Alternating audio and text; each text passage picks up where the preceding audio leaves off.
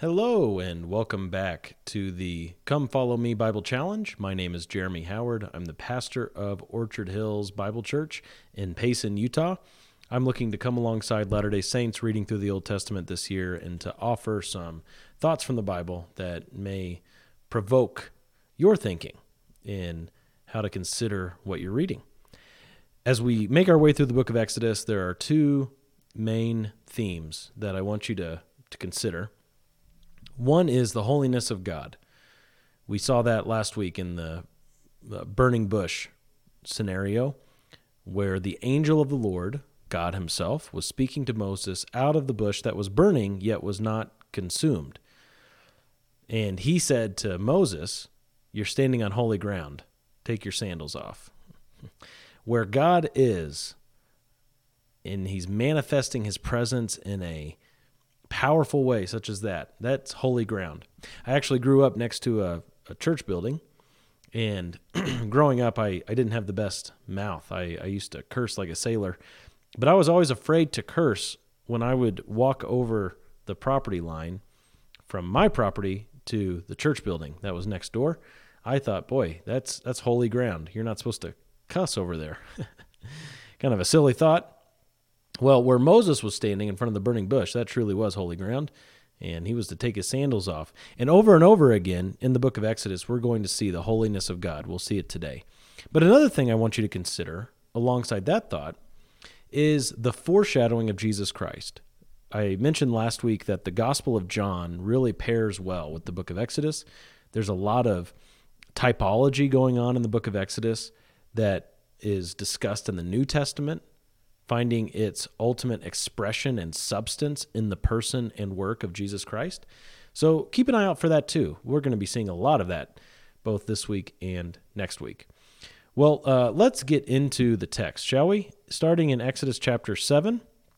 And in Exodus chapter 7, you have the Lord speaking to Moses, calling him and Aaron, his brother, to go to Pharaoh. So let's just start reading in Exodus chapter 7, verse 1. The Lord said to Moses, "See, I make you as God to Pharaoh, and your brother Aaron shall be your prophet." Okay, so Moses is like God to Pharaoh, and Aaron is like Moses' prophet, because Moses, of course, doesn't want to speak before Pharaoh. He's got the speech impediment and doesn't want to have to, make a fool of himself. Kind of interesting. He was using it at one time as an excuse, like, God, I can't be your spokesman. I can't speak very well. And God says, Moses, here's what's going to happen. You will be as God to Pharaoh, and Aaron's going to be like your prophet. And you guys are going to communicate to Pharaoh. I'm going to use you, Moses. So here's what's going to happen. Verse 2, you shall speak all that I command you, and your brother Aaron shall speak to Pharaoh, that he let the sons of Israel go out of his land. But I will harden Pharaoh's heart, that I may multiply my signs and my wonders in the land of Egypt. Now, this is pretty interesting, because you're going to see in the back and forth between God and Pharaoh, there are times when it says that Pharaoh hardens his own heart, and there are times when it says God hardens Pharaoh's heart. But right here, the very first talk we have of it, in 7:3, God says, this is generally how you can sum up what's going to happen. I will harden Pharaoh's heart. God is hardening Pharaoh's heart. Are you comfortable with that? Uncomfortable with that? Doesn't really matter, because that's what happened. God is going to harden Pharaoh's heart. Okay, verse 4, chapter 7, verse 4. When Pharaoh does not listen to you, whoa! Wait a second. It's like these two ideas are connected. I will harden Pharaoh's heart, and Pharaoh's not going to listen to you. That's what's being stated here. It's almost like Pharaoh didn't have absolute libertarian free will here, did he? We'll talk about that more in a moment. Verse 4, sorry. I got distracted. When Pharaoh does not listen to you, then I will lay my hand on Egypt and bring out my hosts, my people, the sons of Israel, from the land of Egypt by my great judgments. The Egyptians shall know that I am the Lord when I stretch out my hand upon Egypt and bring out the sons of Israel from their midst. So Moses and Aaron did it as the Lord commanded them. Thus they did. Moses was 80 years old and Aaron 83 when they spoke to Pharaoh. Wow. Wow. Well, we do need to answer the question, what's going on with Pharaoh here? Why is it that Pharaoh is going to have a hardened heart from God? Why is it that Pharaoh will not listen to Moses and Aaron? And how did Pharaoh even get in his position in the first place? Pretty interesting stuff.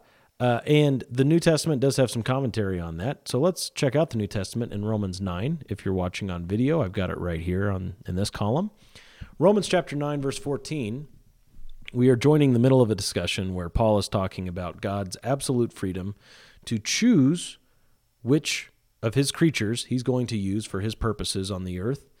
He's free in his sovereignty to choose to save some and use them to build a nation out of some, or to choose to not use some. Pretty interesting doctrine there. God is totally free to do what he likes. If you have trouble saying that, you may want to check yourself, because that's a pretty important aspect of who God is. God is absolutely free to do what he likes. We like to think of ourselves as absolutely free to do whatever we like. Boy, that is just so not true. We are not God, but God is God, and he is absolutely free. Romans 9:14, what shall we say then? There is no injustice with God, is there? May it never be. For he says to Moses, I will have mercy on whom I have mercy, and I will have compassion on whom I have compassion. So then it does not depend on man who wills, on the man who wills, or the man who runs, but on God who has mercy. And here's our part about Pharaoh. For the scripture says to Pharaoh, for this very purpose I raised you up, to demonstrate my power in you, and that my name might be proclaimed throughout the whole earth. Well, this is a quotation from Exodus 9, and so since we can have both of them up at the same time, let me go over to Exodus 9. Let's start in verse 13. This is what Paul's referencing as Moses and Aaron confront Pharaoh, and his heart is hardened as he does not listen to them, as he doesn't let the people go, and as God sends plagues upon Egypt. Surely you know the story, 10 plagues in total. We're in the middle of those plagues. Pharaoh is not listening to Moses. Well, in Exodus 9:13, the Lord said to Moses, rise up early in the morning and stand before Pharaoh and say to him, thus says the Lord, the God of the Hebrews, let my people go, that they may serve me. For this time I will send all my plagues on you and your servants and your people, so that you may know there is no one like me in all the earth. For if by now I had put forth my hand and struck you and your people with pestilence, you would have then been cut off from the earth. But indeed, for this reason I have allowed you to remain, in order to show my power, and in order to proclaim my name through all the earth. So if you're looking on the screen, you can compare Exodus 9:16 with Romans 9:17. That's what Paul is referring to. God is raising up Pharaoh. He's in charge of what kings exist. This is Romans 13, and I think Proverbs 21:1 talks about the king's hand is in the heart of the Lord, and he turns it wherever he wishes. God is the one who establishes these individual rulers in the earth. It's up to him. We like to think that, it's up to us by voting and things like that. Well, God's actually in charge of all that. And nothing happens against exactly what he wants to happen. And Pharaoh is in this position by God's power, and God has allowed him to remain, or God has raised him up in order to show his power, God's power, and to proclaim his name, God's name, through all the earth. Now, this is pretty remarkable, which is why I'm remarking on it, I guess, huh? God is using Pharaoh as somebody through whom God's power will be shown. And how is that? Well, if you know the story, Pharaoh is not letting the Israelites go. He's not letting God's people go. And so God is raining down all these plagues. What is happening when God is raining down all these plagues on Egypt?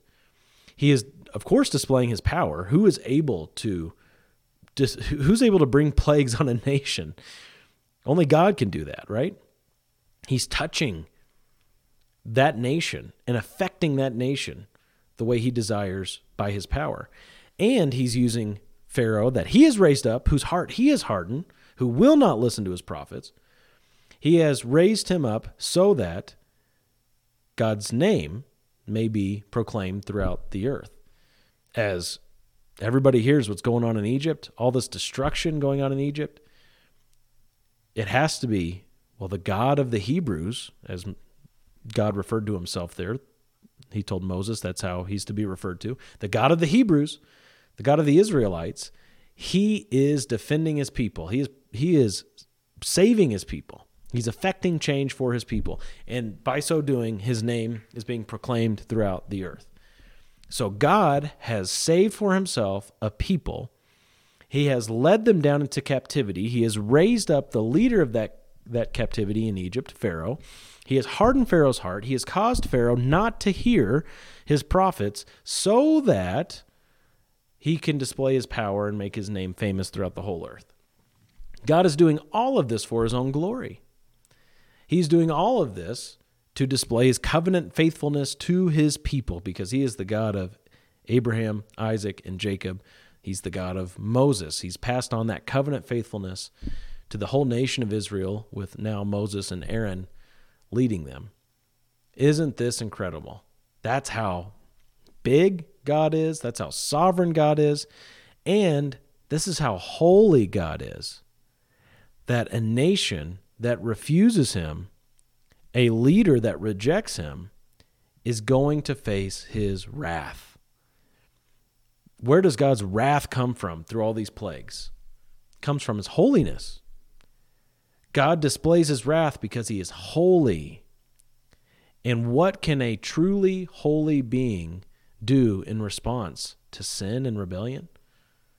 That truly holy being can only have wrath toward rebellion and toward sin. And that's what we're going to see next. We're going to look at the 10th and final plague. Let's go to Exodus chapter 12. Exodus chapter 11. Exodus 11, starting in verse 4. Moses here is interacting with Pharaoh and his servants. And in verse 4, it says, "Thus says the Lord," this is Moses speaking, "about midnight I am going out into the midst of Egypt, and all the firstborn in the land of Egypt shall die, from the firstborn of the Pharaoh who sits on his throne, even to the firstborn of the slave girl who is behind the millstones, all the firstborn of the cattle as well. Moreover, there shall be a great cry in all the land of Egypt, such as there has not been before, and such as shall never be again." God is saying, in Egypt, there's going to come such a travesty that it's going to be the number one affliction in all the afflictions that there's ever been in Egypt. He is going to take the firstborn of every home in Egypt, from Pharaoh's household to the household of the slave girl. Pretty comprehensive. And this did happen. You can see this in chapter 12. We'll just check that out briefly. Chapter 12, verse 29. "Now it came about at midnight that the Lord struck all the firstborn in the land of Egypt, from the firstborn of Pharaoh, who sat on his throne, to the firstborn of the captive who was in the dungeon, and the firstborn of cattle. Pharaoh arose in the night, he and all his servants and all the Egyptians, and there was a great cry in Egypt, for there was no home where there was not someone dead." Whoa! There is death happening. God is killing the firstborn in every home. This is an action of God resulting in the death of firstborns, so that every home in Egypt was affected by this. How on earth could God do such a thing? God is holy, isn't he? Absolutely holy. What happens when a being who is sinful enters the presence of a being who is holy? One of them is going to die, and it won't be the Holy One. What happens when God says, if you do this, then I'm going to do that. If you won't let my people go, then I am going to take your firstborn. Well, if someone challenges him on that, God is going to win because God's word must stand, and man cannot thwart the plan of God. Now, Israel was a part of all of this, of course. They're in the land of Egypt, and they were not exempt from the death of the firstborn just because they were Israelites. There was something they had to do too. Earlier in the chapter of Exodus 12, in verse 3, Moses was to speak to all the congregation of Israel, saying this, on the 10th of this month, they are each one to take a lamb for themselves according to their father's households, a lamb for each household. And now, if the household is too small for a lamb, then he and his neighbor nearest to his house are to take one according to the number of persons in them, according to what each man should eat. You are to divide the lamb. Your lamb shall be an unblemished male, a year old. You may take it from the sheep or from the goats. Verse 6, you shall keep it until the 14th day of the same month. Then the whole assembly of the congregation of Israel is to kill it at twilight. Moreover, they shall take some of the blood and put it on the 2 doorposts and on the lintel of the houses in which they eat it. We'll drop down to verse 12. For I will go through the land of Egypt on that night, and will strike down all the firstborn of the land of Egypt, both man and beast, and against all the gods of Egypt I will execute judgments. I am the Lord. The blood shall be a sign for you on the houses where you live, and when I see the blood, I will pass over you, and no plague will befall you to destroy you when I strike the land of Egypt. So here we have the event of the Passover. Surely you've heard of the Passover. This is what's taking place now in Israel, that they were to take an unblemished lamb and to put blood on doorposts, that God would pass over their home and they would not suffer the fate of the Egyptians with the death of the firstborn. Wow, that's a lot, isn't it? That's a lot to take in. But this was a requirement in Israel because God's holiness demanded that this happen. There's no other reason. Because God is holy, there is consequences for rebellion. And this is one of the consequences. God chose that the firstborn would die, the 10th and final plague in Egypt, and Israel would be exempt if they took an unblemished lamb and put the blood on the doorpost. Now, there's more to that, but what's causing all of this is the holiness of God. Now, one more thing I want to show you. One more thing for this lesson out of the Bible, and that's in Exodus chapter 13, if I can get to the right screen here. Exodus 13, after God has passed through and taken the firstborn in the land of Egypt, and Israel has been passed over because they put the blood on their doorposts. After that, chapter 13, verse 1, the Lord spoke to Moses, saying, sanctify to me every firstborn, the first offspring of every womb among the sons of Israel, both of man and beast, it belongs to me. So after the death of the firstborn in Egypt, and this is before they passed through the Red Sea, but after that 10th and final plague, you have God calling Israel to consecrate the firstborn, not just of people, but of beasts, as being set apart for God. Now, the discussion of firstborn goes all the way back to Genesis, doesn't it?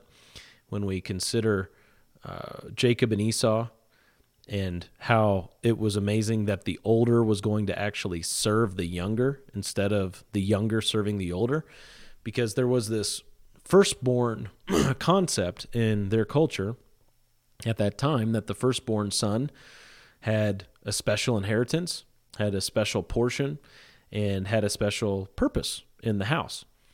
Well, here God is instituting a special consecration of the firstborn, that Israel was to set apart the firstborn of people and of beasts as being consecrated to the Lord, set apart, sanctified to God in a special way after the death of the firstborn plague in Egypt. Now, I want to finish with just a few thoughts on tying this to the person and work of Jesus Christ. If you remember from last week, I'm assuming you listened to that one, the burning bush scenario where the angel of the Lord was speaking to Moses, that was the Son of God. The angel of the Lord is the Son of God, and he was the one speaking to Moses from the bush. And when Israel now is being eventually, of course, led out of Egypt through the amazing parting of the Red Sea Exodus, Jesus is the one who's leading them out. He called Moses from the bush, and he's actually going to be leading his people as their captain out of Egypt because he is God. He is the one true God, and he is the God of Israel, the faithful God who keeps covenant with Abraham, Isaac, and Jacob, and he's leading them through. Now, of course, we have a lot more knowledge and revelation than the Israelites did, but we look back on that and say, that's Jesus Christ. The person we come to know is Jesus Christ, who was doing this amazing work in Israel.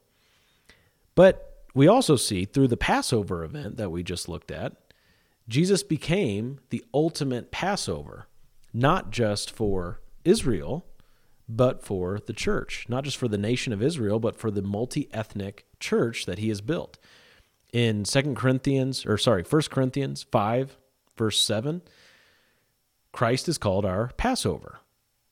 Christ is our ultimate Passover. And that whole event, which became a memorial meal that Israel was to observe every year to remember what God did in Egypt, that was to lead them to this coming Christ. As a nation, they were to have so embedded in them this sacrifice that saved them, that when Jesus came along and made the ultimate sacrifice that ultimately saved them, they would look upon him and say, he is our ultimate Passover lamb. And also, as we think about the firstborn being consecrated, Jesus is also the ultimate firstborn, isn't he? Not that Jesus was ever born or ever created, but he holds firstborn status over all creation. This is Colossians chapter 1, that Jesus is the firstborn over all that has been created. He is ultimate authority. He has the ultimate position of privilege. He has the ultimate position of inheritance and portion. Not that he is God's literal firstborn, like the literal offspring of God, being the first one born. Scripture is very clear that that's not the case. Jesus did not teach that way. He was not created. He was never made. But he has always been eternally the Son of God. And he holds the position as firstborn. Kind of like David, who also wasn't the firstborn in a literal sense. David was the youngest of his brothers, kind of like the runt of the litter. But in Psalm 89, God says that he has made David his firstborn. He has placed David, despite his position in his family, his rank in his family, he has made David the firstborn.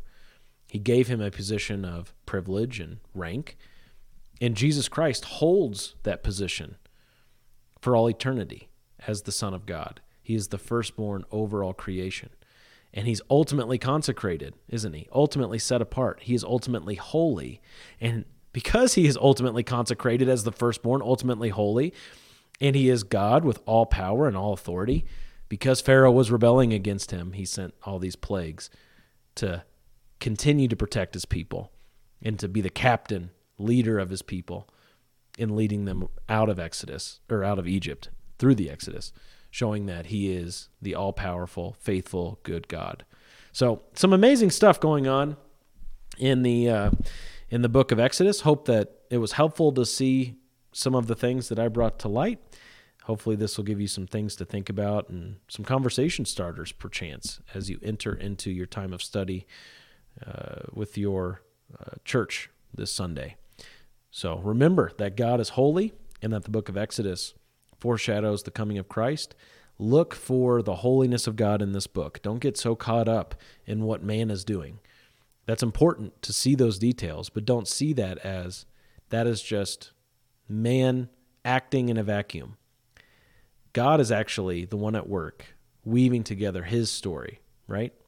God is the one in charge of all this, putting together exactly what he wants to happen. And I want you to reckon with that sovereign holiness of God in this book. Again, hope this has been helpful. Feel free to reach out to me if there's anything of interest, if you have any questions, if there's anything I could do better. Thanks for joining me. God bless.